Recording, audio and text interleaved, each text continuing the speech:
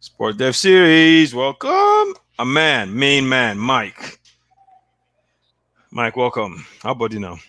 Adeo, you Nawa, know, Nawa. Dude, welcome. can't How pay, things as in our man Obasanjo used to say, I dare can't pay. they can't wait. OBJ. OBJ was a gangster, man. Oh, yes, he was. I beg DSS, no can find me. No can find me. OBJ was a straight Look gangster. left. I'm right. Right. Oh boy. How far now? How are things in the Bay Area in California? Man, things are going well. The world is a different place than what we knew it about 18 months ago. But I thank God that I'm here still. So Yeah. that's all one can Yeah. ask for. COVID, man. I'll keep my thoughts to myself. hmm You should. Have you taken your vaccine? I'm fully vaccinated, my brother. Been fully vaccinated now for a couple of months. So Cool. Which one did you take? I took the Pfizer vaccine, and here in our state, pretty much things are just opening back up because I think most of the people in California are getting vaccinated. So Okay. Yeah, Pfizer. I think Pfizer they said is a good one, right? I haven't heard anything bad about it. Who knows, right? Yeah, Pfizer, and Pfizer seems to be legit. Like most yeah, I most think it was countries the are. Johnson and Johnson one. Everyone was, Yeah. not very And sure. and and AstraZeneca. AstraZeneca. Okay. AstraZeneca. Well, AstraZeneca once they too was. told me it wasn't the one I took, I wasn't too worried about Yeah, yeah. it. Actually, over here in Toronto, they stopped AstraZeneca. Yeah, they discontinued. They started, but then they discontinued it. So most people have only taken their first shot. So people are trying to figure out what to do for the second one. Mm. Oh wow. Yeah. So now man, dude. So what happened to my team, Chelsea? Well, I don't know. I don't know how to even describe that. It's Chelsea right now is going on the back of 4 games and they've lost 3, and yet somehow they're still not too sad. They lost the FA Cup final. They lost against Arsenal of all teams, and lost against Aston Villa on the last day when they needed to win. If not for the fact that Leicester just bottled it completely, bottled it completely, bottled it. They're Dude. now relying on beating Man City on Saturday just to even be in the Champions League. Well, you know what though? Remember the last time we won Champions League? In 2012, I be. Yeah, where Drogba pretty much took that trophy for us. Do you remember what our ranking was Oh, in the you league? guys sucked that year. I remember. I think you were either 5th or something like that. And We're sixth. yeah, We're you were sixth. playing with your manager, somebody that he's even coaching now, right? No. I know who you're talking about. He was the assistant and he got promoted. Right, because the original got fired. And he won Champions League. They gave him a chance the next year. They didn't even last half the season the next year. Why don't I remember his name? But with the eyes. Di Matteo. Di Matteo. Di Yes, Matteo. Di Matteo. Yeah, At Di least, hey, Matteo. but he can always say he has a Champions League trophy in his cabinet. And he earned Dude, it. Because he earned it. The ringer. He had to beat Barcelona in the semifinals. He picked the team. He set them up. They went in and they won it. Coincidentally, that was Mikel's best year in Chelsea uniform. In fact, And his we best beat. year as a professional. Yeah, and we beat. I think we beat Barcelona going into that final too. Yeah, that's what I'm saying. In the semifinals, Yeah, we beat, you beat Barcelona. You beat them at their house. Yes. In the second leg. Essien had that screamer. I think that was the game where no, was it Essien or Ramirez? That was the game where Ramirez breakaway and Fernando on the breakaway. Yeah. I think you guys beat them 2-0, but Mikel had a maestro performance in that match. So a lot of Chelsea fans don't like Mikel, but if you bring up that match and the Champions League finals, you saw the best of Mikel in the role he was playing in Chelsea. Yeah. No, Mikel was a beast, man. He dominated. On the back of that, I think in 2013 in January, Nigeria won the AFCON. On the back of that, Mikel finished as the second. I think it was either second or third in AFCON Player of the Year that year. It was either him and Nyama were the 2 representatives from Nigeria, and of course Drogba. Was it Drogba? I believe it was. Yeah, did you? It was Drogba or Yaya Toure. I think it was Yaya. No, I think it was Drog. Yeah, if it was that Champions League year, definitely Drogba. It might not have You been know what I mean? Lola. It might have been Yaya Toure. Because That was the miss of Yaya Toure winning either 3 or 4 straight African Players of the Year. But either way, Mikel didn't finish first. I think it was the next year anyway when they after the AFCON that he put him out. Anyways, yeah. So good going down memory lane. I didn't think we were going to talk about that, but no, and I bring it up because we're talking about it, and we've lost 3 out of the last 4, and we're going into a Champions League final against a Hurricane in Man City. So, one of 2 things can happen: we could frustrate them and beat them, or they could come out and drop us 4-1. right? This is football. These kind of games, and that last sentence you just made is exactly what it is. In football, the form book is thrown out the table when it's a one-off. If these guys are going to play in a 2-legged affair, then Man City will have all the advantages because they can slip up in one and still make it up. I think anyone who's watching any football will tell you that Man City are the clear favorites based on the performances in the Premier League all season and even in the Champions League. They've kind of cruised through the Champions League up to this point. And this is for a team that this has been their hiccup for years. Yeah. But guess what? You don't even need to ask anyone else. Ask me. I'm a Chelsea fan. I'll tell you that they're the favorites. And we've beaten them twice this year already. Yeah. Right. So no one even truly believes that those games have any impact on this game that's taking place on Saturday. Yeah, it's going to be an epic matchup. I'm looking forward to it too. It's a good tactical. Like Tuchel. The shine has come off Tuchel a little bit because Chelsea have this issue where they can't score goals. Werner hasn't really produced. He's just not. The endeavor is there. He's trying hard. I think the fans even appreciate the endeavor, but he's always offsides or always handling the ball before he scores. It seems. Yeah, it just shows that there's some development there for him. But what I like about him is he always creates the chances. Like he'll make the right runs and be wide open out of nowhere, right? He does that thing and he does it well and he keeps doing it, right? So I think they need to coach him up, sharpen up that little part of him. And I think, if we have another goal, we don't have a goal scorer. Don't have any goal. We don't have a. You do have a goal scorer, Olivier Giroud. He's a proven goal scorer. It's just the coach doesn't have any faith in him. The problem with Giroud, the problem with Giroud is Giroud's pace can't match those guys out there. See, my brother, you're worried about this, that, and this. What are we looking for from Giroud? Goals. When Giroud is on the pitch, Giroud scores goals. Is that true or is that not true? It's true. And he's been doing it since his days in Arsenal. His style is not one that is loved. But look, let me tell you, my brother, that guy is a clinical finisher. There's a reason why France always picks him. No, he could score. Listen, he could score, but the thing is, the only issue I see with Giroud is when you compare him to those guys that are currently playing forwards that are in the forward role for us. The Pulisic, Timo. The pace of the game, Giroud doesn't have pace, right? That's the only holdback. Whichever striker we get has to have at least enough pace to be able to keep that momentum with those guys when they're running. Yeah, that's the only thing. He definitely doesn't fit into the mold of, especially Pulisic. Chelsea, the thing about Chelsea's forward line is that everyone has question marks on that forward line. The only person that has kind of stood up to the challenge this year seems to be Mason Mount. But even him, it looks like he's getting fatigued at this end of the season. He's played more. Yeah, they're all getting tired. Yeah, but when you look at everybody, Kai Havertz, he hasn't really produced the goods. Like, he's shown flashes. But again, this is his first year, so you can't really judge him based on his first. There's an adjustment period coming from the Bundesliga to the Premier League. Same as his partner Werner. Werner has just had a rough year. If you even look at his performances in the German national team, they've been horrible.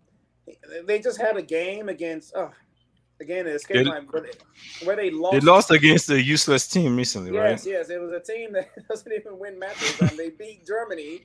And Werner missed an open net from 3 or 4 yards out. Yeah, Yes, it was easier to score, but harder to miss. And they missed it. And the one thing you like about Germans, and we have a German coach in the Nigerian national team, and I think I mentioned this in the last Super Eagles roundup. Germans will tell you how it is. That's one thing I like about their general mentality. And the head coach of Germany, Joachim Low, was very blunt. He said, that's unacceptable for a striker playing for the, I think they call himself the D Mannschaft, if I say that properly in German, the national team for Germany, to be missing a chance like that. It's impossible. Yeah. First of all, there's no reason why they should have even been playing close. Why can't it's not Liechtenstein. It's not Luxembourg either. It's one of those teams that I know what you're talking about. I can't remember the name of the team, but it was one of those. They have a Premier League player, not Mitrovic's team. Was it? Anyways, again, that one escaped my mind. But somebody in one of those teams that Germany should be scraping off the wall, even if one eye is closed and they're half asleep. Yes. It's one of those things where you look at them and you're like, North Macedonia. Exactly. North Macedonia. I had to look it up real quick. Old guy, 36, Goran Pandev. There it is. Yeah, Pandev. North Macedonia. Yeah, Goran Pandev. He actually scored. He scored at the end of the. Yeah. He winner for sure. I know that. I watched that. Well, he scored at the end of the first half, and then like injury time in the first half, and then some other guy scored at the end of towards the end of the second. It was 2-1. Okay. Yes, it was 2-1. But yeah. Yeah. Well, yeah, man. So shifting continents. I mean, what do you think about the Wike built Real Madrid Academy in Port Harcourt? Okay, so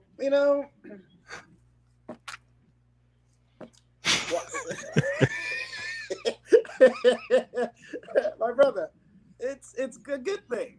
It's a good thing. Right? Okay, I'm listening. The face of it, it's a good thing, but unfortunately, we always have to account for the Nigerian factor in any of these kinds of things. First of all, I was asking, why did you call it the Real Academy, thinking that Real Madrid had any link to it? And there's no link to Real Madrid. So, okay, no wala. There's clubs in Colombia that call themselves Barcelona in South America that they have, and they even have the colors of Barca. So maybe people from Spain came and founded that club. For all I know, I don't know the history. But my point being that the name is not an issue. But at least let us know that there's no link to Real Madrid. This is simply a Wike idea, which on the face of it is not bad because Wike actually has shown that he's a sports enthusiast for a governor. I think they call him the sports.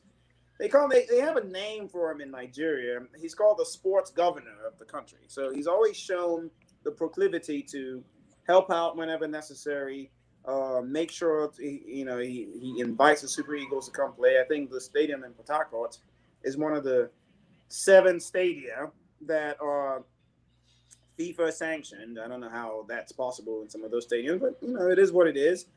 So at least credit must be given there. Now, having said that, I read one of the the releases by Wike when he was talking about how it's been commissioned. I think this thing got commissioned in 2019, actually. Right, and it is being sponsored by the government. And he said, even after I'm no longer governor, they'll keep sponsoring it. And therein lies the issue I have. It means that one of two things is going on, or maybe both are. One, this is just another money siphoning, laundering activity or establishments that all they're going to do is pump money into it, and most of that money is probably going to end up in the pockets of certain people. I hope not, but precedence shows that this is usually what happens when these kind of things happen. And the other part of it too is that what if all of a sudden a new government comes in that's not loyal to Wike? Does that mean that this academy is no longer being funded by the government? So it's perilous in my mind. Another thing I did notice was that 70% of the slots in that academy are to indigents of Rivers State, and the other 30% are to people from outside of Rivers and Africa in general. So, for what it's worth, that is there. Yeah, man. No, I totally get your, when this whole when I saw the actual launching ceremony recently, Amokachi was actually there because he's a special advisor to the president for sports. Whatever. Yeah, but Esta code. yes, Esther Code. Dude, I have a funny story about Esther Code. I can tell you later, Please, but I'm over here. guy, um, but yeah, this thing is first of all, I heard he's a Real Madrid fan. During the launch ceremony, they said they went to Real Madrid, and while they were there, he was hosted by Perez and all these guys there, and I was like, I personally, right, my opinion on this is I have a lot of issues with it, a lot of issues. One being okay, state government, state coffers, state money. Um, you're building a Real Madrid academy. A couple of months ago, teachers were protesting in River State saying you hadn't paid them their salaries. During the launching, he said that you will not get admitted into that facility unless you can play some level of football. But the facility has some of the best educational facilities in the whole state, if not the best, because they poured money into it. So science labs, all of that. But you can only get in if you can play ball. Okay. So it's like, okay, this is a prerequisite, but you have a lot of students that, anyways, you shouldn't limit it just to football just because when you have students that have abilities and you have these sort of facilities, you shouldn't just limit it to just people that play football. All right, let's move on. Then he said to what you mentioned earlier that it's going to continue to be funded after he leaves office, which means what? Which means there's no plan for it to generate enough revenue to fund itself, which means this is going to continue to come out of the state coffers to fund the Real Madrid Academy. And then the last point is, just from my time in selling sponsorship with sports, right? I know Real Madrid or any other club for that matter will not give you their name to put on a building in Africa without you coughing up some cheese. They won't give you their name, especially Real. It's like sponsorship, right? You want to put your brand in our stadium? Here's the fee. Likewise, you want to take our logo and our likes and slap it on a building? Okay, you could do that. Here's the fee. Yeah, of course. And you pay that fee. So my thing is, outside of building it, he probably paid them. Well, not even probably. I mean, if you look at it based on what you're saying from a rights standpoint, of course, it stands reason to believe that he probably spent money, and it probably wasn't his personal money, state money. But that speaks to a bigger issue in the country, man, where these state governors are largely unchecked. They do whatever they want. They spend money, and not just governors, just people in political offices go unchecked. And what are you gonna do? Let me say this: if I was Wike, right? If I was governor of River State, I would build that academy, but I won't use state money. I would have enough seminars and rally all the so-called millionaires and multi-millionaires in that state together. I will make them donate, and we will build it, but it won't come from state coffers. It really shouldn't. I mean, that's my point, though. That's my point. Saying at the very beginning. That's why, as far as all the positives that the academy has in terms of facilities and whatnot, the reality is that it's undermined by the simple fact that the state is involved. And we're just repeating the same thing. I think we talked about this at the last Super Eagles roundup, where one of the issues that we have, I think it was Mr. NFL that even brought it up first, that the state being involved in running sports teams is not a recipe for success. Yeah, it never is.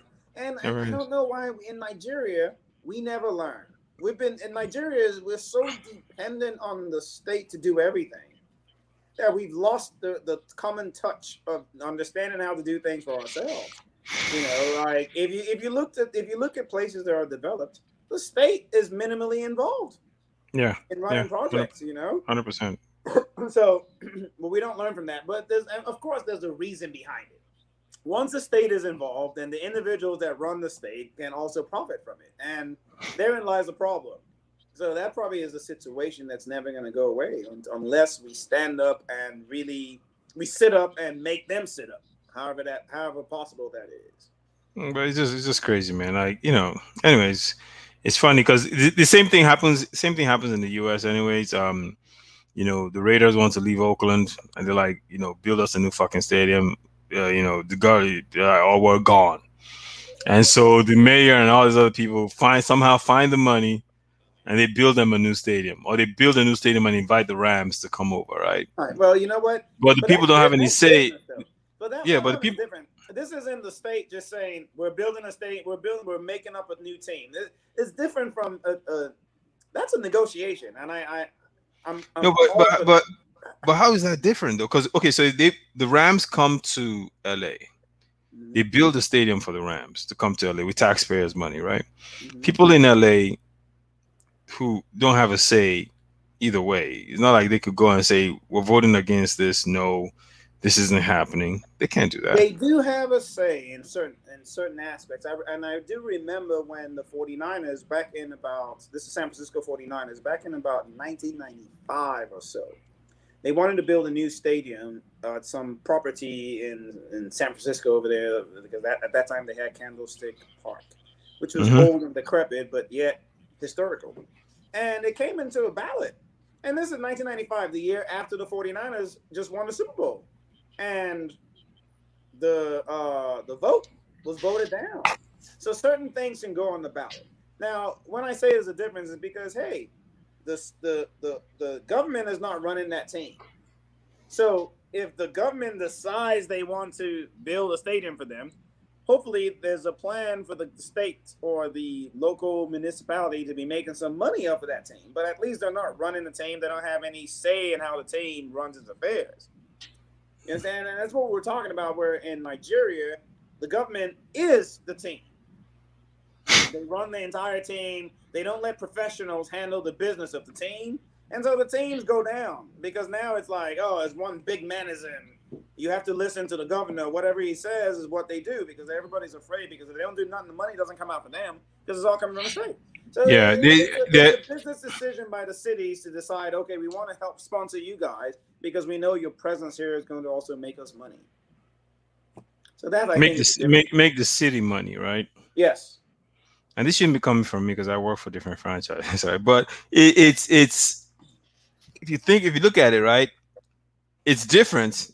The Nigerian version is crude 100%. Like, that's just, that's madness. But it's different in the sense that taxpayers' money fund the arena or the stadium or the dome or whatever it is, hundreds of millions of dollars. The team and these billionaire owners don't pay for it. They don't pay for it. Not all teams, but then that was in the past. I think nowadays cities are wising up now. So again, for example, you go to a city like, let me look for a city. Let's just pick like some city in North Carolina that's trying to become major league.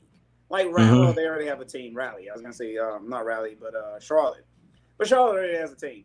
Charlotte, it's to their benefit to pay for the stadium to rebuild, because they need that team. When you now come to a city like Dallas, they're a major league town already. They don't need it. What are you gonna tell us? You better pay for that yourself. Jerry Jones paid for that stadium himself.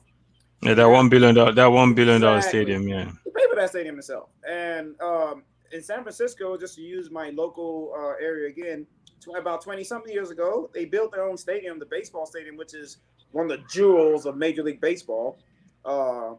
They built it themselves, privately funded. You go around, even the stadium in LA, SoFi Stadium. Oh, when you do come to the U.S., please, if you come around here, if you have a chance to go check out, it's state of the art, futuristic. Really? It was built privately. That's the trend now. Cities have wisened up, and they're now saying no mas. A city like Oakland, now Oakland's a minor league town with major league teams. That's just the reality of it. They have the A's, they have the Warriors, they have the Raiders. The Warriors have left to go to San Francisco. The Raiders have gone to Las Vegas.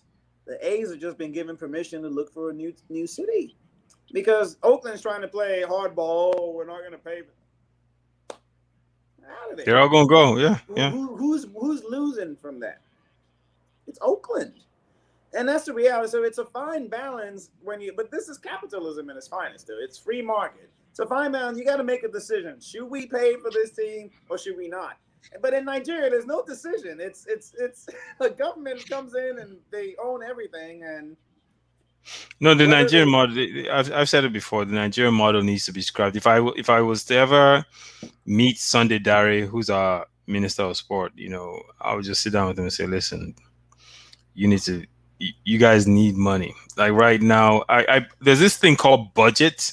It's like this website where you could go in and see the budgets for all the parastatals, government parastatals in Nigeria. It actually tells you, it even breaks down how much states made and how much they lost. So I went in there and I looked up the budget that the Ministry of Sport put forward to the House of the National Assembly to get money for. And I looked up their budget. It was interesting because they actually solicit funds for the NFF. I think I mentioned this in the last podcast. But the most disturbing thing about that is because they do that, they can't fund anything else. They're entirely dependent on that money the National Assembly provides. You don't see anything that it self-generate funds for. Right. So you have to ask, look, there's no sustainability behind this. And the minister is really, the entire National Sports Commission, which is under the Ministry of Sport, is a government parastatal, which essentially has lifelong civil servants. You can't fire them. Which is stupid. The National Stadium in Abuja is called National Stadium Abuja, right? So if you're in a capitalist world, you would have naming rights to it and call it Coca-Cola Stadium, right? So, and you could get 7-8 figures for it and use it to sponsor to fund sports in the country. But then the issue is this: can the Ministry of Sport actually pull that off? It's a problem, right? It's not that hard, man. You put the right people in the right places with square pegs and round holes. But the problem is, it's government, right? So can government be soliciting sponsorship from private organizations? And will private organizations feel comfortable enough to say, okay, here's 7 figures? Well, I think that's the issue. And then it's funny because it looks like we're going back to some of the things we've talked about in previous discussions, right? That's what we said in the very first podcast when we talked about the fact that, and then we're talking about Majid Pinnick and the NFF generating their own funds and how they were giving them credit for having done a decent enough job to get some sponsorship because it just didn't seem like it was happening before. But the issue is just that. If I, as a sponsor, want to write a check for 7 figures when I know that 6 of those figures are going to be going into somebody's pockets, So the accountability of the money is just not there. I mean, if we're talking about sports in Nigeria, man, the Athletic Federation of Nigeria, I think his name is Gasau, whatever his name is, he's been indicted. The international track and IAF, I don't know if that's the same body still.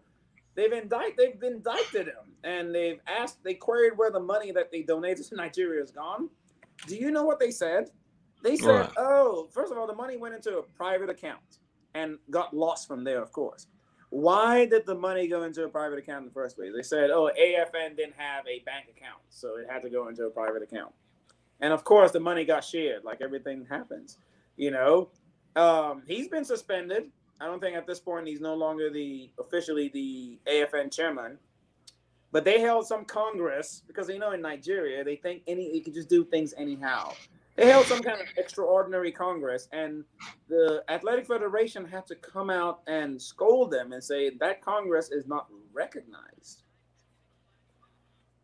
It is always in Nigeria that there's always something off. It's like we see white and we try to paint black. It just doesn't make sense. It doesn't add up. So if I'm a sponsor, why would I want to give money to people that are not even accountable all across the what someone like Sunday Dare, the Minister of Sports, should do is identify specific private organizations run by certain people, vet them, and have them solicit the sports and have them disperse the money. But all you're giving them is kind of uh, the rights, so to speak, right, to do this. And you give them carte blanche, let them go out there. There's oversight. It's public, right? The movement of funds have to be very transparent and open to the public, essentially. Right. Well, and it's a private organization. And you do with people where it's a sense that because these people have so much to lose, and because it's mandated that it has to be public, like they have to literally go on a public platform and publish these numbers. What you would have done is ensure that 1, you're getting the funds, 2, the companies can trust you, 3, you can use the funds to then develop sports without anyone stealing the money. Right. Like that's the kind of stuff that he should do. Because he's only there. He's an employee. Like he's a minister. He's appointed. So yeah, he's only going to be there.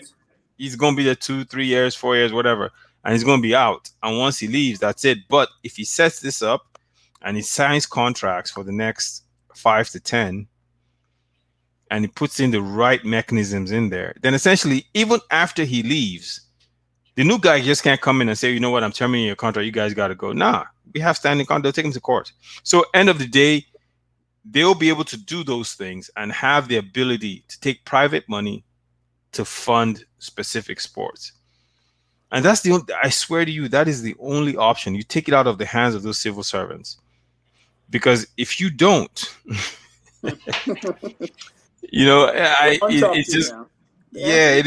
just, it'd just be a rat race. And I think the minister that has, at least I'll give Sunday Dare this, he's much better than Dalong. Anybody would have been better than DeLong. Solomon DeLong was a huge embarrassment to the country. And it's not even funny, really. And see, that's the problem. Is like, I don't want to talk politics, but you know. But you know what? Has been putting nothing but incompetent people all over the place. I mean, and that just shows. And there's so much going on in that country. I don't know if you heard about the air crash that occurred last week. Yeah, man, it was very sad. And the chief of army staff is gone, along with a bunch of senior officers. The chief of army staff should be in the best plane with the best pilots. If that's happening to him, if I'm in the army or any of the military parastatals, I don't want to get into any jets. I don't want to get into any jets. I mean, my dad was in the army, and I remember flying a military plane once. It's not comfortable. I can tell you that much. It's not like you're flying in comfort. That's not it. It's really a transport. You're just going to get up and get down and you be where you need to go. You're literally strapped into a chair that is standalone. There's not like it's seats all through, you know. But and this was when I was a kid. I remember this wasn't the most comfortable, most pleasant flight, and this is many, many moons ago. So you would think that by now things would have changed. We shouldn't be having crashes because of weather. And look at how many top officers we've lost. That guy, the chief of army staff, how many years ago when it was General Azazi, the crash in the helicopter? A lot of these things, people don't just believe that it's an accident.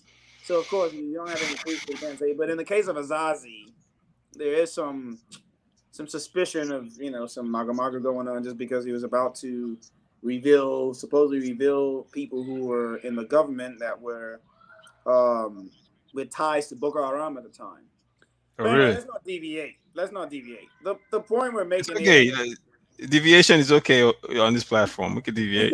the point is square pegs, round holes. Round hole, straight up, yeah. But I think that and listen, it just takes someone with some spine. And Sunday Dare was a perfect person. He needs the right people around him to say, hey, this is what you need to do. The National Sports Festival doesn't have a presenting or a naming sponsor. Right. Just think about it for a second. Right. So, and listen, that particular event, if anything, is the best platform for the ministry to use to sell exposure to all these brands. Think about it. National Sports Festival. Everyone is there. All the TVs, everything is there. You're not generating any private money. Something is wrong. Something is wrong.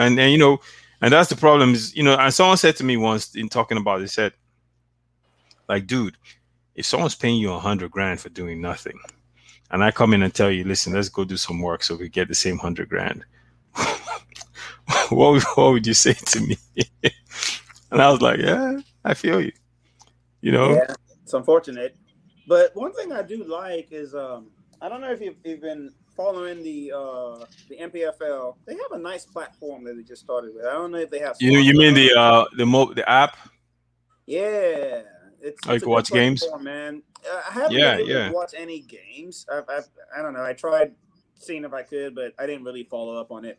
But the thing I do like is that I can go into that website and I can catch up on the latest games in terms of the stories about every game, the very nicely done photography that captures every match, and so, I mean, that's, again, we're always, and today we've sat here and we've pretty much chastised and complained about almost everything, every topic we brought up, but I think that's a step in the right direction, and I think Finnick has his hands all in that, and Deco also, who is the LMC chairman, I believe.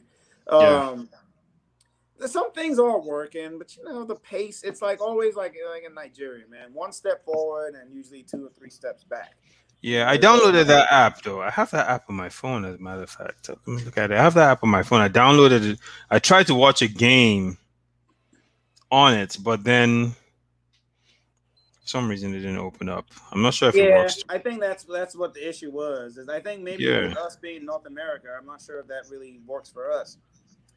Which is where they're dropping the ball, really, because we're the people you want to actually say, okay, hey, $3-4 a month, right? I'll buy it. I know you will, and I know like there are probably 100,000 other people that will pay that money around the globe to get it for that amount of money. And think about it, that's $500,000 a month that they'll be making off this stinking app, right? So to watch, because I'm looking at it right now, right? You can see these Oka United, Hearts versus Oka United is one of the top teams too. Yeah, I mean, listen, I won't mind because I like scouting players that way too. I won't mind just going on. If I could log in and I could watch a game, I could say to someone that works for a team, hey, check out this guy that plays for this team on this game. That's the whole idea behind it, right? So if it's not working in North America or it might work in Europe, I don't know. But that's they need to get that fixed. I'll try again to log in. But to your point, it's nice though. It's a nice idea. It's a nice app. They need to. I'm sure they can work on it. I'm sure the first things first is to have the platform, and then you can improve on it. So that's one, at least one good thing that is going on there. But the league, is the league. I think it just restarted in the last couple of weeks. There's some good results. I think Kanopila, I think actually your boy Ahmed Musa. Musa's first game, he provided an assist with a game-winning goal. So that was kind of nice. It was good to see him playing, but man, he doesn't play. He's not playing road matches for the most part. I think they confirmed he's going to this one the next road match. He's only playing home games. After the first game, he hosted all his teammates at his house in Kano. They showed a picture of them in the living room. I don't know whether they were watching the match, but they all looked very hungry and angry. I was even worried for my boy, Musa, you should let these boys in your house. So the next thing you know, you're gonna come up missing. You come up kidnapped.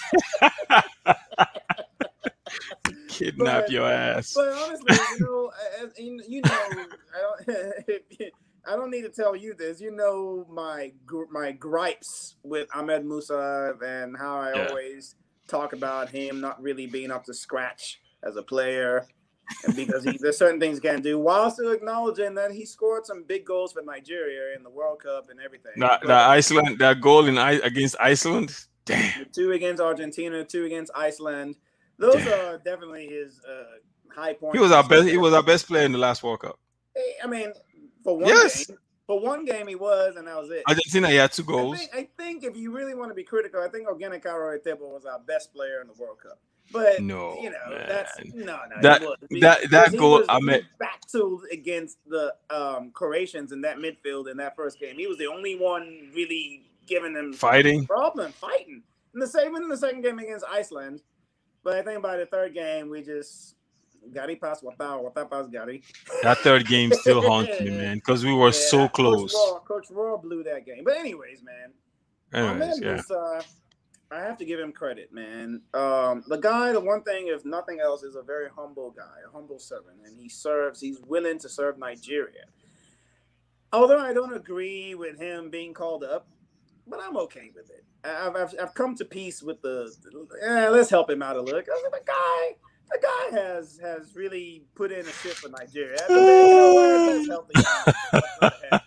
It doesn't cost us anything anyway, but I also want to give him. He scored some big goals for Nigeria, man. If you think about when he doesn't score a lot, but when he does score, they're big goals. He scored the game-winning goal against Kenya in the World Cup qualifiers for the 2014 World Cup, which is a perilous situation. We needed to win that match in Kenya because the Kenyans have drawn with us here in Calabar in our first World Cup match right after we won AFCON in 2013. Yeah. That was and we needed to win that match before flying to Brazil for the Confederations Cup. So it was like you have the Confederations Cup where all these guys, it's a distraction. Playing against Kenya, and Kenya wasn't easy, and he scored that game-winning goal. He scored the goal against South Africa in the last qualifiers for the AFCON that actually basically qualified us for the AFCON. You know what I'm saying? Like that 1-1 draw, we should have won that match anyway. That 1-1 draw was all we needed to qualify. I believe, I think so. I believe so because we had already beaten Libya home and away 4-0 and 3-2, and then we just went to South Africa and took that 1-1 and we qualified. And some other goals that he scored that have been, big goals for Nigeria. You can't ever question his commitment to the Super Eagles. No, you can't.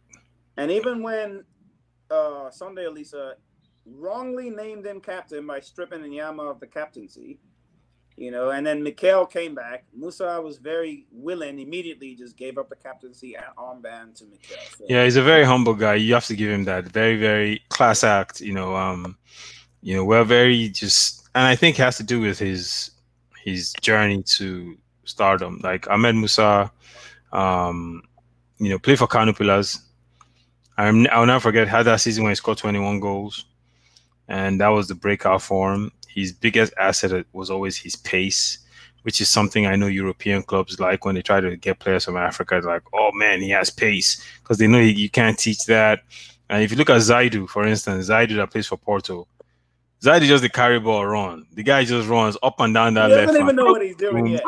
Yeah, he does. He really doesn't. When you watch him, you're like, okay, get better. That's one guy I'm looking forward to seeing. Yeah, but he is an energizer bunny, and he just runs, and he has pace. Young too.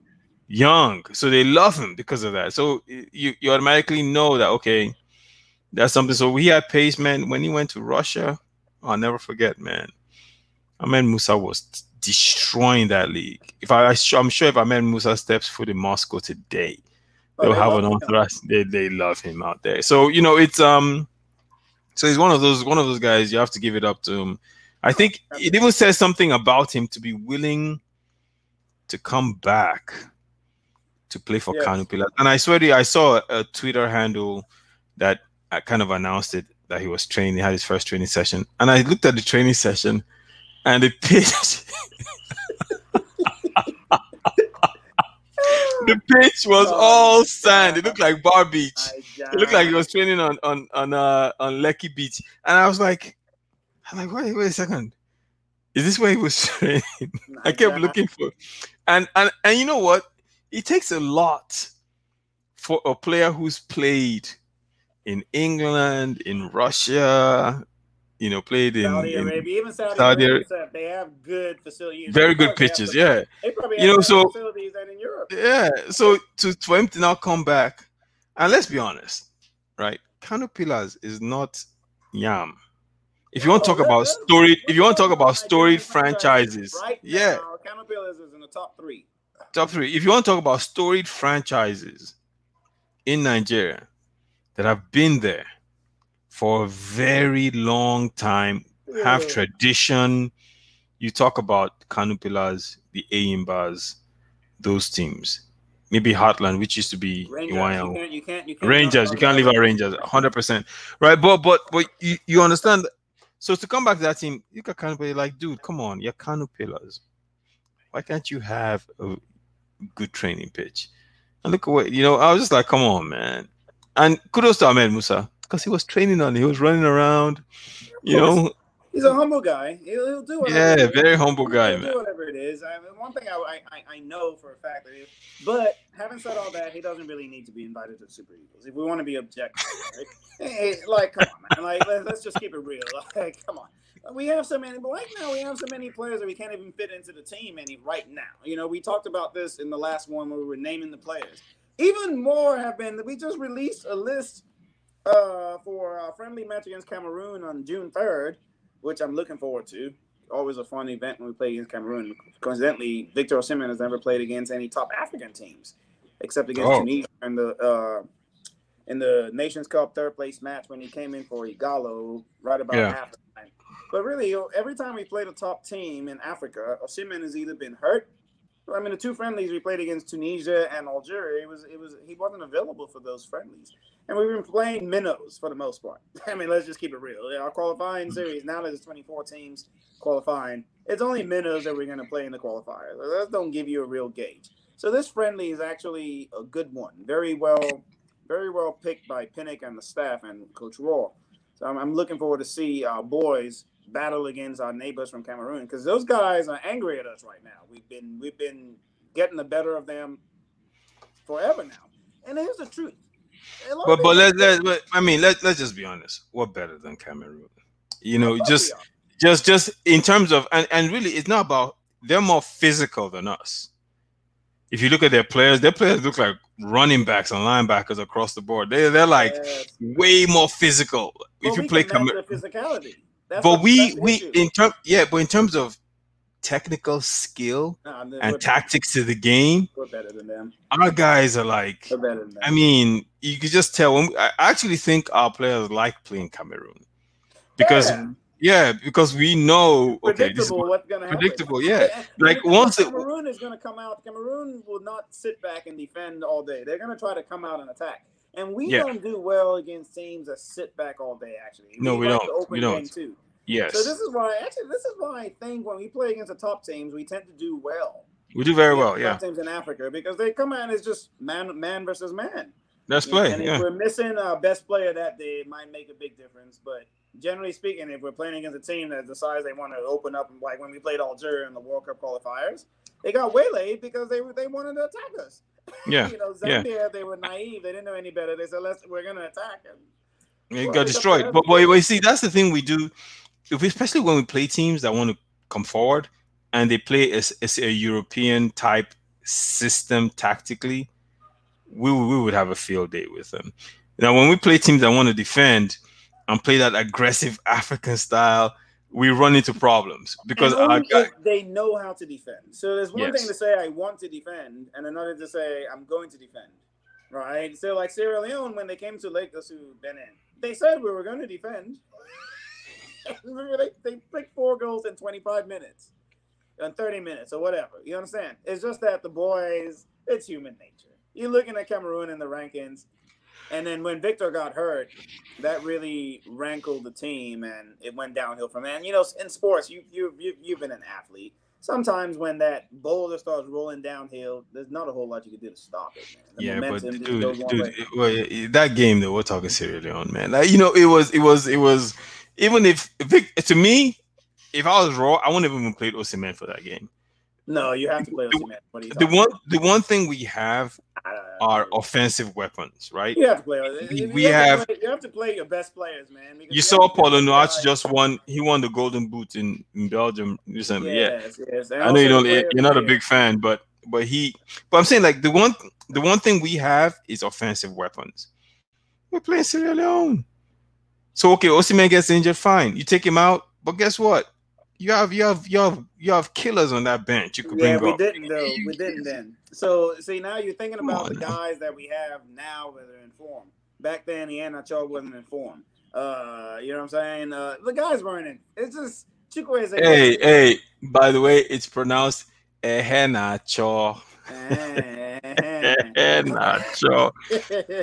Dude, every time I'm watching Leicester when he scored, I'm like, Nacho. Oh yeah, that guy did well this He's a season. beast, Fizzled though. out at the No, end a bit, yeah. and that was also part of why Leicester didn't make it. But that's a different topic. Anyways, let's not even worry about that Sierra Leone game. That was a one-off, man. I think hopefully we learned our lessons from that game. But what I was trying to say was that we're playing Cameroon. So that's a good look. Some of the guys that we invited, a new guy from the Division 2 in Portugal, which is raising a few heads. Marcus, what's his last name again? I forget. Anyway, I don't even want to. But the truth of the matter is that there are guys that we have so many players, man. That dude, we have players. There's a guy I just found out recently, another player for Fulham, but he plays for the under-23 as a winger. Pacey, very good. Last name is Jasper. Actually, his dad is from Patania. I found this out recently. Yeah. Last name Jasper. Kid, So, look, end of the day, man, we're so deep, especially in that Europe, so deep. But the problem is, we don't you just need to midfielder, man. That's the problem. And Eze blew out his Achilles. Chukwueze. No, not Chukwueze, but Eze. The guy for Crystal Palace? Crystal Palace. Who is the guy we've been trying to get? And Michael Olise. I don't know. He didn't get invited to this team, but he was invited to the last team on the standby. Right? Yeah. He plays for Reading, I believe, in the English First Division. But he didn't get invited. He's eligible for France and also England. He's 19 years old, so I think I'm saying he's not really necessarily the solution, but he's an offensive midfielder that was the player of the year and the young player of the year in English First Division. So, he's not no slouch. English First Division, that's a league. Yeah, that's a serious 100%. league. It's a serious league. So you win young player of the year in that league, you're doing something. All right. He didn't get picked, so we're now saying, okay, what's happening? The story that was going around was that we didn't have enough visas. There's no visas, so we couldn't make a visa for him. Can you imagine that? Even if it's not true, why is that even a story in my country, man? Anyways, it's his organization, man. Just lack of organization. But then again, it all comes down to anyway. I'll stop. Speaking about Europe, what do you make of this proposed Super Cup debacle on this? You mean Super League that they were trying to? Super League, yeah. For one, I'm glad it didn't come to fruition yet, but a lot of times, the crowd goes mad and no one listens to the real. The truth of the matter is, if you really critically look at the idea, it's really trending. Football's been trending towards that for the longest time. It's just that I think the people that were involved jumped the gun. And I think what a lot of people were upset about, and again, and just for those who may not have heard about what the Super League is the breakaway league that 12 teams, super teams in Europe, 6 from England, 3 from Spain or 4 from Spain, and 2 from Italy. I don't even know what the numbers are. There's 12 teams altogether. Yeah, German clubs opted out. Yeah, they decided they weren't going to do it, and actually that was the first crack in the wall once the Bayern. Oh yeah, because they could smell it. They could smell it a mile away the minute it came up.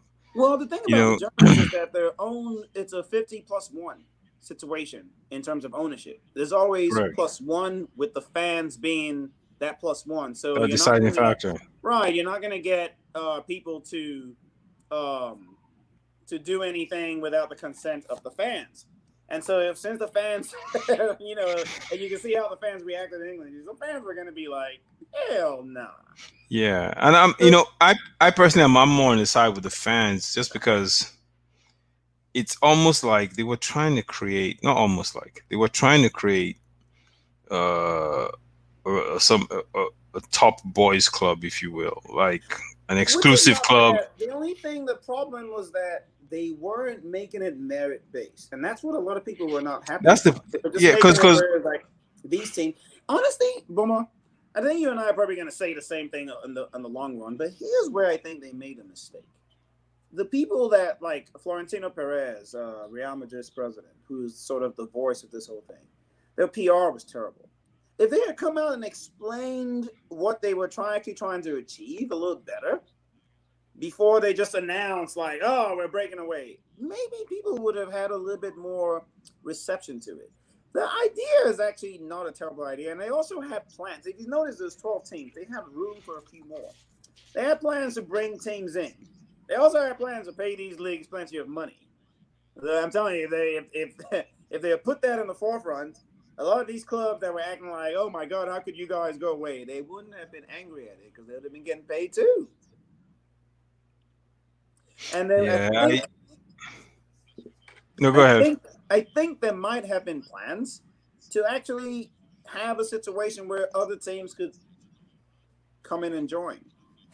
Yeah, they said they were going to have a situation where they would allow certain teams, which is why I said it's similar to an exclusive club, right? So we would allow you to come into this exclusive club. But is Champions League not exclusive? No, Champions League is merit based. You saw how we were all on the edge of our seats this last whatever because we're like, oh my God, are we going to make Champions League next year? And Tottenham comes in last minute, beats Leicester, and saves us. Yeah. Without that, if you take these top clubs, so in England it would have been United, City, Chelsea, Tottenham. I think that was it, right? And Arsenal, right? And Arsenal. And Liverpool. Arsenal and Liverpool. And Liverpool. So laughable. That was laughable. So if you think about it from that standpoint, it's like, okay, all these teams will still play in the league, but guess what? They don't have to qualify anymore. Yeah, we don't have to try. So and if you of some competition. Yeah, if you create the Super League, what happens to the Champions League? Right? Yeah, they would have died a slow death. And then here's the dangerous part. Rich clubs coming together to create their own exclusive league without the express permission of UEFA, right? That automatically destabilizes the authority of FIFA around the world. Because what would happen is, you now come to Africa, the TP Mazembes, the allies, they'll just come together and say, listen, why do we have to travel around all the way to Mauritania to play a team in Nouakchott, where with wind blowing, and dust, and why do we have to go to Mali to play? They would just call, and actually, it's funny. It's a funny thing. Do you think they would even call any Nigerian club to join? No, I don't think so. Yeah, maybe. They just got knocked out recently of Confederations Cup. They got knocked out. They got outplayed. I saw both legs. Outplayed. Of course, but it's not like they were playing They're playing Pyramids of Egypt. It's not like a top club we're not talking about the CAF Champions League. We're talking about the Confederations Cup, where it's the lower tier. All I have to say is thank God for our players in Europe, because if these same guys had to compete, well, we did well in the Chan, right? Did we? We didn't qualify. Why did we do well? We didn't qualify. We got knocked out by. Yeah, we didn't even qualify for the Chan. Yeah, there you go. There you go. Togo beat us 4-0 in the first leg, and I think we actually beat them 3-0 or something like that. It's one of those. Either 3-0 in the first leg, and we didn't qualify. And there you have it, my friend. So speaking of home-based players, the NFF just executed a friendly with Mexico. And the same Mexico we went to go see in Houston. And they'll be playing in Los Angeles, and that might be in LA. Yeah. Is it home-based guys? It has to be. Raw said it's July 3rd. So we have friendly on June 3rd, and now a friendly on July 3rd. So of course, the thing again, I always like to be fair in my criticism. So Raw came out and styly lambasted the timing of the friendly, saying I can't even invite my European players to play this game. It's gonna have to be home base. At the same time, I don't blame the NFF for scheduling this event because they need money. If Mexico says we're going to pay you X amount of dollars, I think your boy Gyro executed the friendly, and they said, okay, if you come July 3rd, one day before Independence Day, come collect money. Would you say no? I wouldn't say no to that. Although, of course, we now know that either our boys are going to be in Europe or going to be either in preseason or on holiday. I mean, if they come play this friendly on June 3rd, I'm already thinking about a guy like Onyekuru that's been off for almost 2 weeks now. if he's even going to be in shape for the friendly that we're playing on June 3rd. But I guess they can whip him into shape in a couple of weeks, in a couple of days. They'll be gone. So what? Do we call them back to fly to U.S. or bring them out of their clubs for preseason? Because it's not a FIFA organized window, and Mexico will be already in preparation for the Gold Cup. Yeah, listen, prediction for that game right now, I'll tell you, Mexico is going to run right through them. In LA too, they might as well be playing in Mexico. The tickets come out on Thursday. So that'll be fun. That'll be a fun game to watch. I'm just upset that it's not going to be the real Super Eagles, man. No, and that's disturbing because I'll never forget when we played Mexico in Azteca, where Martins had 2 goals. And we missed a penalty. Uche missed a penalty at the very last play of the game. He got a penalty and he missed it. Would have beaten them 3-2 at Azteca. And that game was interesting because our guys showed exactly what they were made of. This is Azteca. Yeah. They were like 80, 100,000 Mexicans screaming. Super Eagles walked in there and almost trounced them, right? So it's this game here, if they take home base, guys. We're gonna get disgrace. And it's not good. Our FIFA ranking right now, it's precarious. We need to make sure that we're in the top 5 in Africa. I know that doesn't sound like a lot. Top 4, of course, but I think what are we, number 3 right now? To be seeded, right? To be seeded for the World Cup. Yeah, we're gonna qualify from our first round group. That's not even an issue. By hook or by crook, we're gonna make it out of there in first place. But against Cape Verde, Central African Republic, and Liberia. Now, I mean, Cape Verde and Central African Republic. Cape Verde comes. Cabo Verde, they come to play. Yeah, they come to play. When all said and done, when you look at the firepower we have, we should roll out of that group. Roll out of that group. Wait, Cape Verde, Liberia, who else? Central African Republic. Now those boys are strong. They have Cameroonian physique.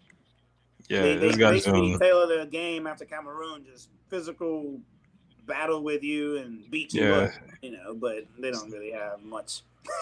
Liberia is in shambles, man. Their whole federation, there's really not. But they always get up to play us, though. That's the one thing. Like Liberia, they'll find the motivation to play us. Cape Verde. I don't know if you recall. I think that's our biggest challenge. But I honestly think our biggest.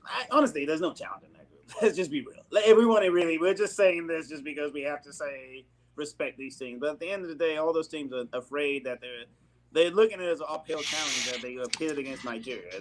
No team wants to be pitted in the same group as Nigeria in that first round.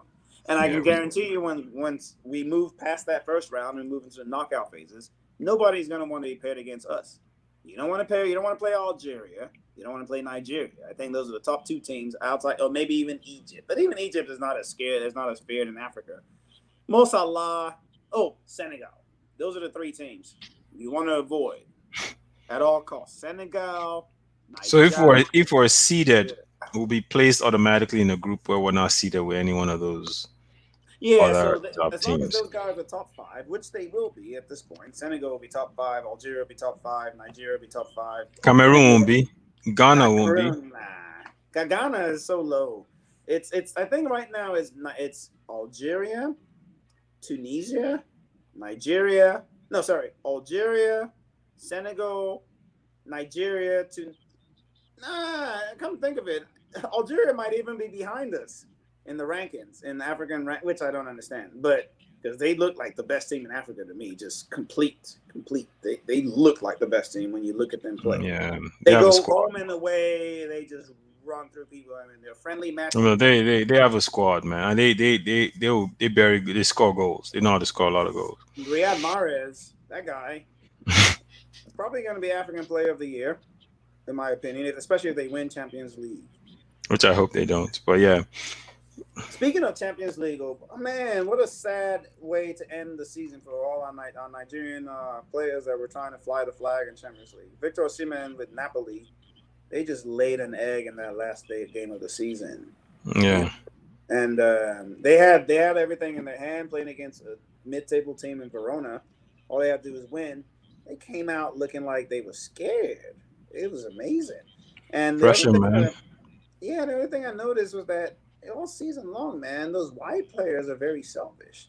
They don't pass the ball to Victor when he's in positions that could do damage. They get the ball, he's there. Instead, they try to beat somebody and try to take the shots themselves. The two They're biggest trying culprits, they're trying to shine, man. Like this dude is stealing our shine, man. right? The biggest We culprits need in this are Lorenzo Insigne and Irvin Lozano, the Mexican dude. Now Insigne, okay, I almost understand. He's been the man in the club.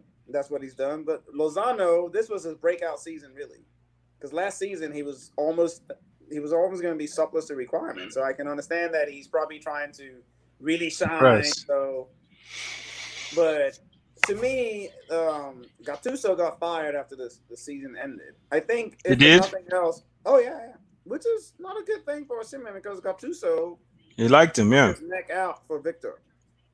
So that puts some uncertainty in Napoli now. To me, the biggest misdoing, he couldn't get the guys to feed his main striker. Osimhen actually ended up doing well by scoring 10 goals and 3 assists after he missed 17 or 19 games. Yeah. That's why they bought him to do that. Exactly. So it'll be interesting, but Osimhen is such a specimen, man. Now look, if you want to keep him on the bench, you're doing so at your own peril, especially on that team. You just I don't see anyone else that just has what he's doing. But they got the team. I think the offense has to run. They have to play for him, and right now I don't see that because he's deadly, man. That guy is special. Yeah, special. He is. He's special. He is. He's and when you go on the say on YouTube, when you look at the highlights and you look at the fan comments, I'm not talking about Nigerians commenting. Sometimes if you just read it in Italian, Osimhen, Forza Osimhen, they tell you about, and this are games when he doesn't score, and they be like, you see comments like, man, that guy Victor Osimhen, that guy is a special talent, because you see what he does, and this is when you were saying I don't like Paul Onuachu. It's not that I don't like him. It's, to me, it doesn't fit into the Super Eagles style of play. Osimhen, when he plays, whether he scores or he doesn't score, the defenders will go back. You're gonna feel him. You're gonna feel him. Yeah. Their family that they played against Victor Osimhen today. It's known. You're gonna feel him. Yeah. Benet. Paul Onuachu was the hero. I actually was watching that match last night. I was watching the replay of that game last night. That boy disturbed that Benet defense. And even in the last 10 minutes when we started put the pressure on them because we needed to get that win, he was all over the pitch. He had a header that bouncing on the turf. It was going into the goalkeeper saved, parried away for a corner. He got the ball on the right wing and laid a marvelous ground ball across that if the defender didn't stick his leg out, all he had to do was just put his long legs on the ball. It was in the net. That resulting corner, he won the first header, or somebody won the header. He took the shot that the goalkeeper parried into Onuachu's path that he scored.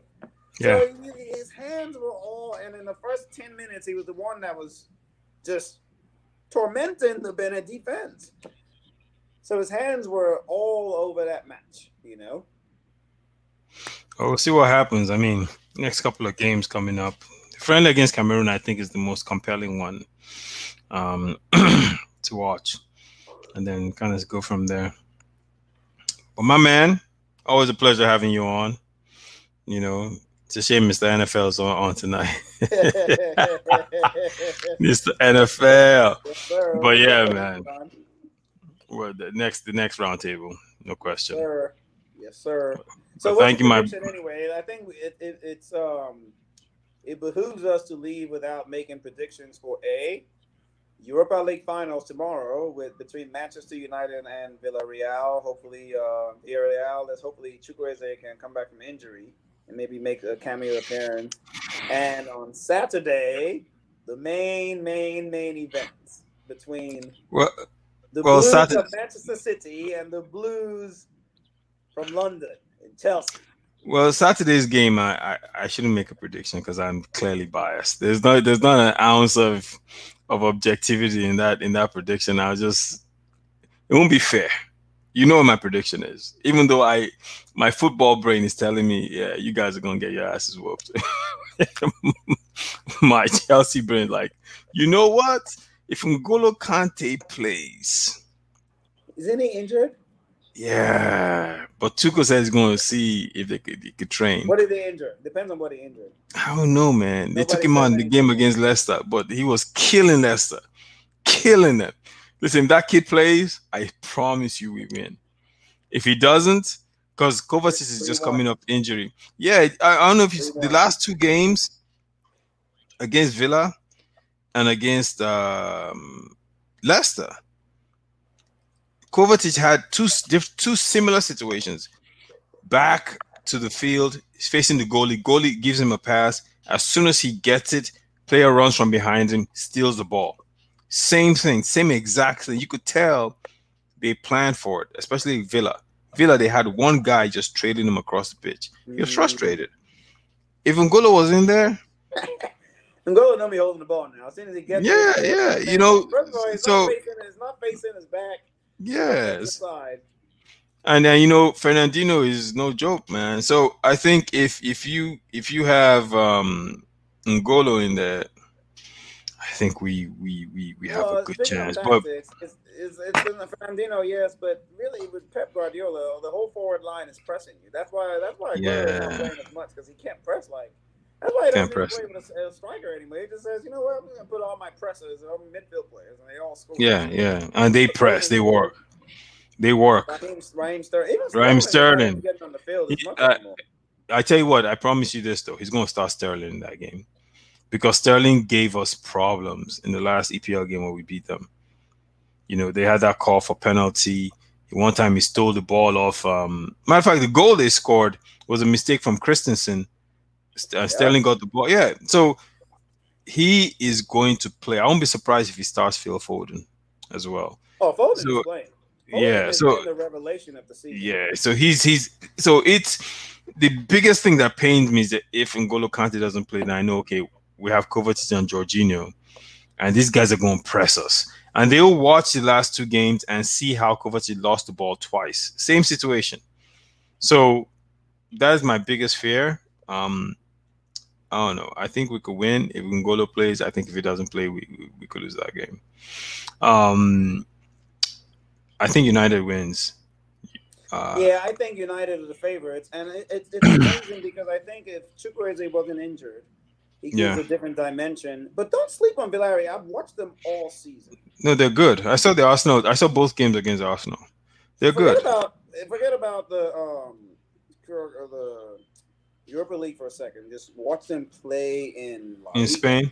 Yeah. By the way, La Liga was amazing this year. I don't know if you really had a chance to really follow La Liga this year. It was competitive though. I'll say that. Yeah, I've always watched La Liga, but it was last year during the pandemic return that I really fell in love with La Liga, because it's just a different league, man. And I think with Ronaldo leaving and Messi and Barcelona are strong, it's made the league a little bit more.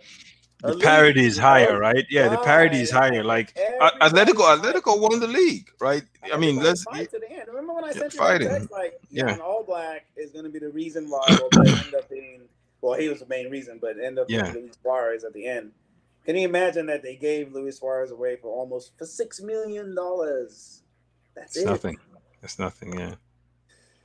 Anyway, so you think I'm going to go with Manchester City 3, Chelsea 1, and I'm going to go for the upset tomorrow. Villarreal 2, Manchester United 1.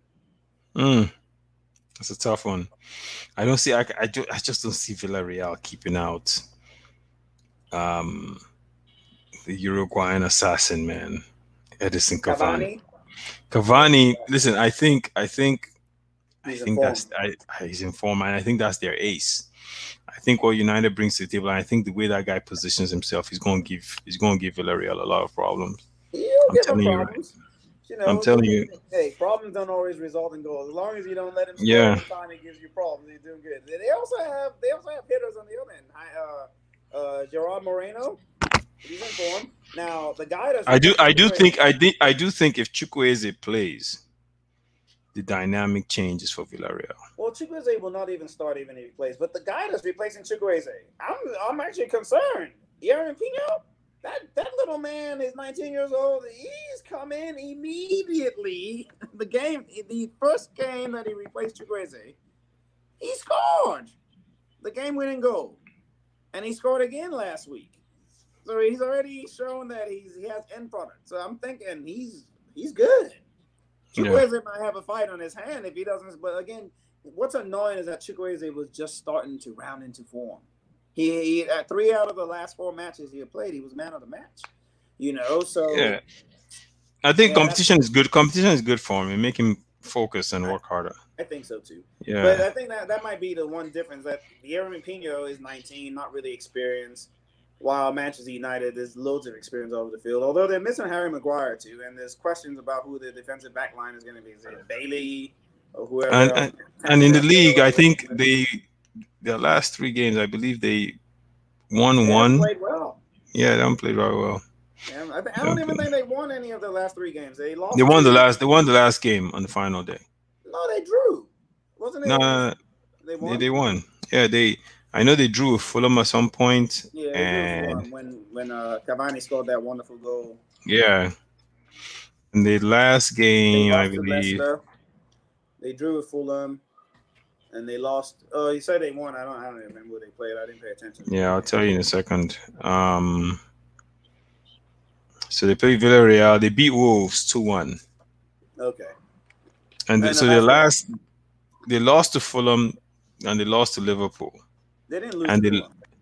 So their last 4, 1, 2, 3, 4. They only won one of their last 4. The very last game.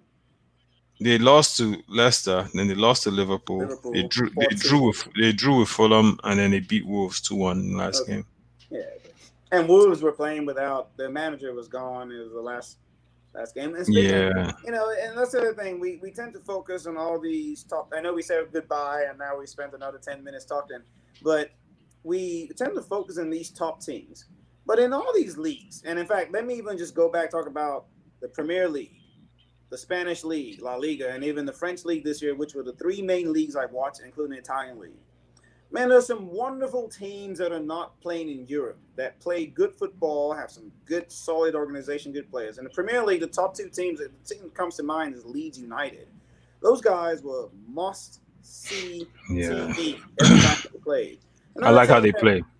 I like how they play. Well, that then fizzled out at the end a little bit was West Ham United. They actually did very well. I think they ended up clinching a European spot.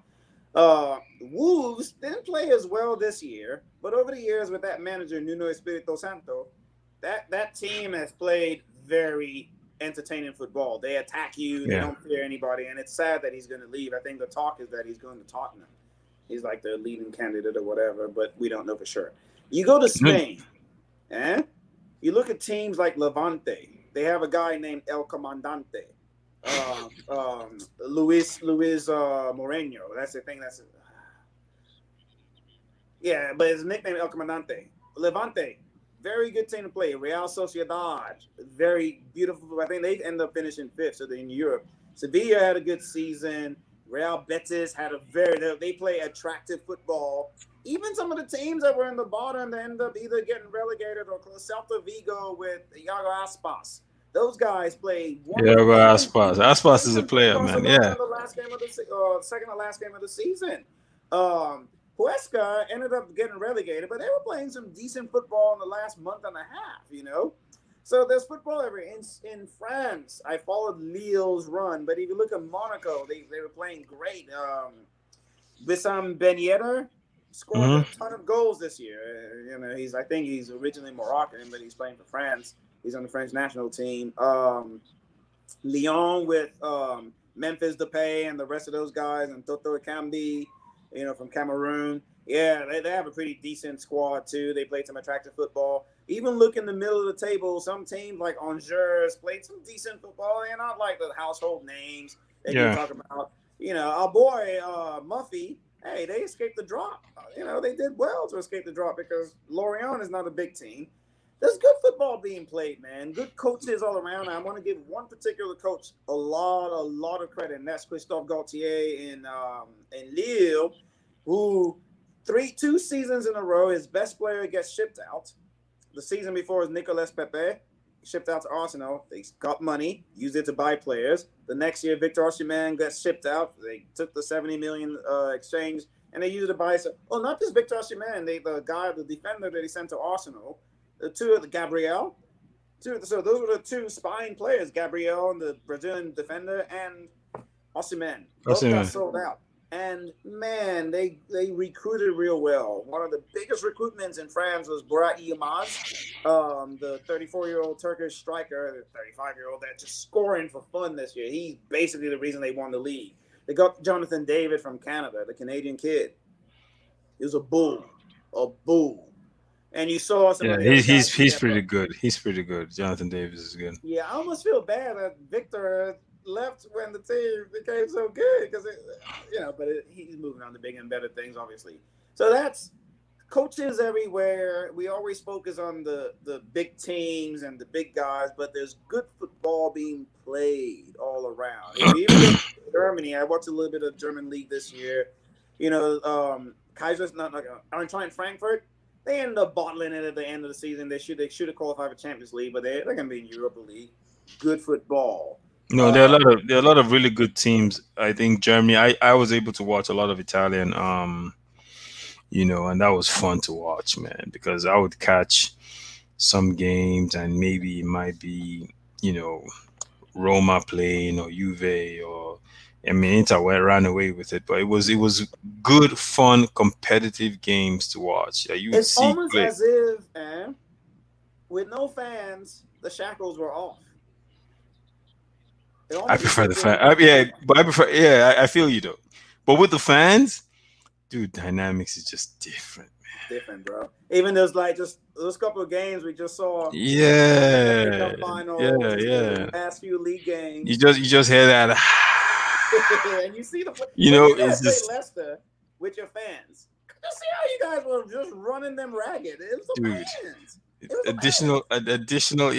Additional bump, man. Like the energy is just on a whole nother level. Without the fans, sometimes they would score goals, and you're like, okay. You start looking at the VAR, like, okay, is that okay? Because it's just flat, like, okay, he scored. Right. That joy of scoring a goal is just not there. I feel you. And the reaction from the players too. Like when Timo Werner scored against the handball goal. Handball. You saw the way he celebrated? Yeah. Yeah. That wouldn't have happened if there were no fans. So, but it's all good, man. We'll see what happens. Interesting next couple of days. Tomorrow should be fun. And then Saturday, my fingers are crossed. That goal that Cavani scored against Fulham was the first time the Manchester United fans saw him live. So for him to score that kind of goal, so it's just like, this is what I'm all about. Those are kind of moments, Cavani, listen, I've loved Cavani for a long time. That guy is a player, man. I call him the Uruguayan assassin because he has that long. He reminds me of. He has that long hair, that long South American crazy hair. It reminds me of the guys from. What do you call that movie? What was that movie with Al Pacino, man? Yeah, okay, Godfather. Godfather. The one with Al Pacino and he was in Miami. Casino. No, not Casino. He was in Miami. He was a Cuban drug dealer. Golly. Scarface. You remember when they attacked his house? Oh yeah. At the end, you remember how they had all those guys they had brought in from South America, those mercenaries. They had their hair running around, chasing them with guns. That's what Cavani. That's why I call him the Uruguayan assassin. Because when he's on that field, I don't know if you recall him in the last World Cup, or he did. Oh, Cavani's. You don't even need to bring an event. Just mention his name. He's the all-time leading goal scorer for PSG. He scored against Nigeria in the Confederations Cup in 2013 or 14, whatever year, 13, I believe. That's what it was. So, Edinson Cavani is a special talent. And now he's supposed to be on his way out. Nah, because he's in his 30s, right? 34. But look at what he's still doing. Cavani's a beast. But I think we're starting to see all across the board in all sports. The old ages where we said you were old is no longer the case. I mean, no longer the case. Yeah. Zlatan Ibrahimovic is 37, dominating 38, I think, almost 37, 38, dominating Serie A with goals. When he's playing, he's scoring. Ronaldo just led the league in scoring to set a record. He's led the league in scoring in England, Spain, and freaking Italy. I think he might have done it. Those, in all fairness to those guys, I'll give them that much. So they do put in the work, take care of themselves. No, the guy that was top scorer last year in Italy was also 35.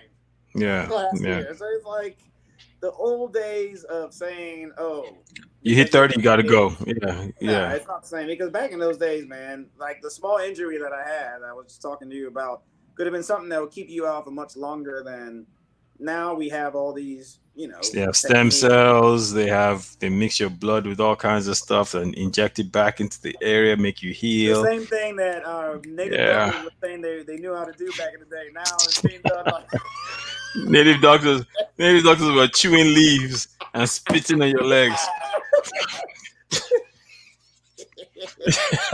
Africa. It's crazy, man. At the same time. No, but listen, true story though. There's one guy I know. The guy broke his arm, and they didn't take him to the hospital. Man, they took him to see this old lady deep in the forest, and she took his arm, and she put leaves around it, tied it up, to take it off in 3 days. So that's what she said. So what happened in 3 days? Like, what did that? The arm had to come back together, man. Hey, good for her. But all jokes aside. No, but so that's my field is drug discovery. That's what I studied in graduate school. And one of the things the first things you do when you're trying to solve a problem is you look for a part of the world where they don't have that problem. And you now go over there and ask them, why don't you guys have this problem? What is it that you typically you go into the forest and you go ask the native doctors, what is it that you guys use to alleviate this or why this doesn't affect you guys? And that's where you start. And obviously you get the plants it's usually plants because that's what they have that they use, they ingest. And then you now take that and you now try to investigate what's the active ingredient in there that is responsible for this. So it's not, although we make fun of it, there is some science to it. Yeah, but that's the thing that it hasn't gone through the research process, so most of the scientific world don't believe. But there are things out there that most people don't know what they are. You just have certain people that do. Using Africa as an example, that's been passed down orally from one person to the next, and they use these things to treat people. And they continue to use them, and it continues to work. And most people can't explain. I'll give you an example. Not that it's not Burantashi, but no, bitter leaf. Oh yeah. Bitter leaf, right? How long have people in West Africa been consuming bitter leaf? Since before. You use it for everything. Ringworm, you put bitter leaf. Everything, for thousands and thousands of years. Like this, the research world is just catching on to the benefits of bitter leaf. That it does things for. The difference is that basically it's just not being refined. The scientific method is real; it works. So it just needs to be like whatever the methods are. Like I'll say maybe, and the difference would be like the right dosage isn't being given, which is given. Maybe if it goes through the ringer of research, it'll refine the process. The one thing I would say in our African method though is that we are using natural methods, which ultimately, even if you take an excess of some natural thing, you just piss it out or you excrete it. Yeah. It's not going to be too detrimental to your body, right? Yeah. Right. Whereas when you go through the research now, they extract only one part of the ingredient and now make it appeal, and now it starts having all these side effects. And that's the level of arrogance to think that let's just extract the active ingredients inside this bitter leaf and throw away the other parts. But meanwhile, the other parts work directly with that active ingredient to take it to another level. So you just threw away the part that you thought in your arrogance as a scientist, whatever you want to call yourself, just threw away and said, this part is useless. We'll just take the active ingredient and just kind of refine this. But you have no idea. It's almost like, I'll give you an example. It's almost like when people drink You got me talking about this now, right? It's almost like when people drink what do you call it? Drink juice. Mm-hmm. Or eating a fruit night and day. Nah, completely right? But you create the juice, you throw away the pulp. The pulp is actually the great part. Yeah. That's the part you. Yeah, they work hand in hand, right? Just play devil's advocate a little bit, even though I'm not agreeing with them. I think part of it is also cost. Sometimes the cost of things don't quite work out like we want them to when you add the other. You got to remove, just activate only the active ingredient. Delivery. There's something called ADME, right? Delivery, absorption, delivery, and all kinds of excretion. Excretion. Metabolism and excretion, right? So it's all those have to work together to make a particular drug viable. And if certain other aspects of the drug may prevent the entire ADME scale from being reached, and they have to make decisions to cut some things out. I would say I don't think it's arrogance necessarily. I think it's just decisions being made in boardrooms that, okay, look, this works. If I take out the stem, you mean the active ingredient still works? Okay, well, side effect might be that you can't get it up anymore. But hey, you know what? Yeah, it's what do you want? It's in a. But boardrooms are filled with arrogance. That's the whole point, right? It's true. like, oh yeah, well, why do you have some jackass in there that thinks because he has some letters behind his name, it's like, oh, so why do we have to keep this? Why don't we just get rid of it? And all of a sudden thinks he's right. And I'm right. Yeah, absolutely. Let's do this. And we just focus on the active ingredient. Oh, okay. Yeah, that's a good idea. Oh, yeah. Okay, let's do that. Meanwhile, the people that have been using this for thousands of years, they got over 2,000, 3,000 years ahead of you, are telling you, well, you know what? If you want to take this, you got to eat the stem with it. And you're throwing out 2,000 of years and you're coming back saying, nah, we're just going. And in a lot of cases, when you look at a lot of different things through history, there have been a lot of different examples where you've seen that happen. And human beings end up going back to what? Going back to the original. Right. I'll give you an example. Honey. A lot of people consume they started refining, processing honey. Mm-hmm. Well, the refining and processing process kills all the enzymes. Yep. But they went and they studied this group in Tanzania called the Hadza, and they found out they have the healthiest microbiome in the whole world. Really? Yeah. And one of the key things they eat, honey, raw honey, straight from the hive. Daily diet. Right? So, and yeah, guess what? These Hadza barely even wear clothes. They hunt baboons, for God's sakes, and eat baboons as well. Right? So you in your scientific whatever thought it was better to process the honey. These people have been doing this for over 10,000 years. So I think I'm not bashing science, don't get me wrong here, but I'm just saying that, there's a certain level of arrogance that people apply sometimes, neglecting the fact that there are thousands of years of anecdotal evidence associated with a particular thing, and you can't throw that out the window. You know what I mean? Nah, you shouldn't. You really shouldn't. Anyway, my man. Yeah, you shouldn't, man. But my man, let's nice chatting with you always. I need to come chill out in the Bay Area, man. Be fun to come out to Cali a little bit. We're here. We're not going anywhere. We're vaccinated and we're ready to mingle. Yeah, maybe when this thing dies down a little, I'll come check out the Bay Area. I need to. All right, man. We're here. All right, brother. Have a good night. Talk to you later. Thanks for coming on. Signing out. I'm loyal. Peace. Yeah. I'm loyal. Sa.